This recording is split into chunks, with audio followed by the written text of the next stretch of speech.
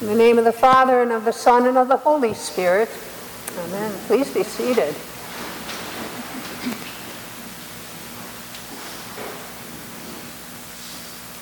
Our gospel this morning has Jesus warning his disciples that not everything they see right now is going to last forever. And he gives us some dark portents of things to come. And he doesn't say these things to frighten or put us off, but he says the truth in love, that not everything is going to be forever, and that there will be signs that he is coming again.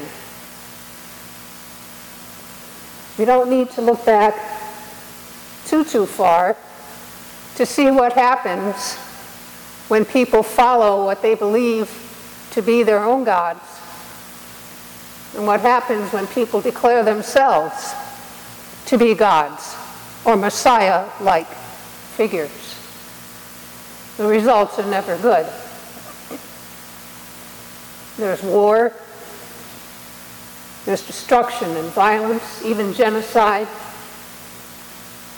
And as Jesus says elsewhere in Scripture, the tree is known by its fruit.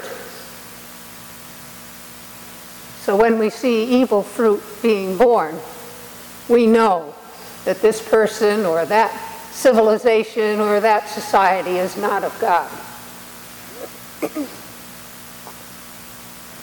And indeed, in looking at the world around us today, we might feel that Jesus is coming at any time, which he may very well be doing. But we can see what's going on around us, and it can be frightening. It can cause us to say, God, where are you in the midst of all this? Well, the good news in the midst of all this bad news is that God is near.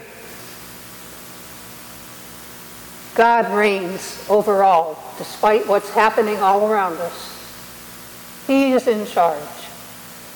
And it is he that we can safely put our faith in and follow his words and his actions, that we not be afraid of losing our souls, that we not be afraid at times when it seems like everyone's against us. There are Christians around the world who are giving their lives in the name of the Lord. So far, that has not been asked of us, and I pray that it never will be. But perhaps we have faced some sort of persecution.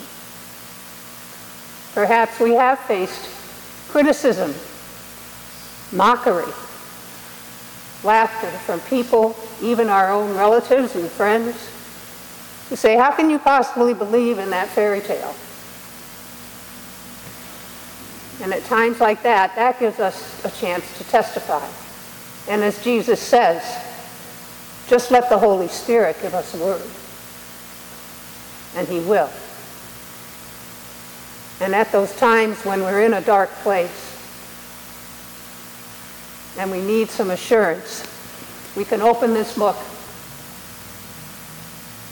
and find comfort,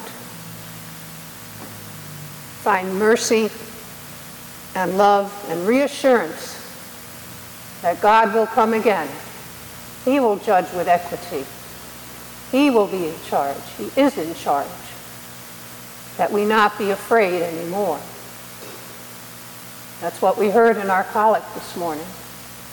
That all Scripture is for our learning and for our benefit. And I pray in times to come, when things are looking dark and things are looking out of control, that we will all turn to this book. For in these pages we find all the endurance that we need to have, that we need never be afraid of what is to come and what will be. Amen.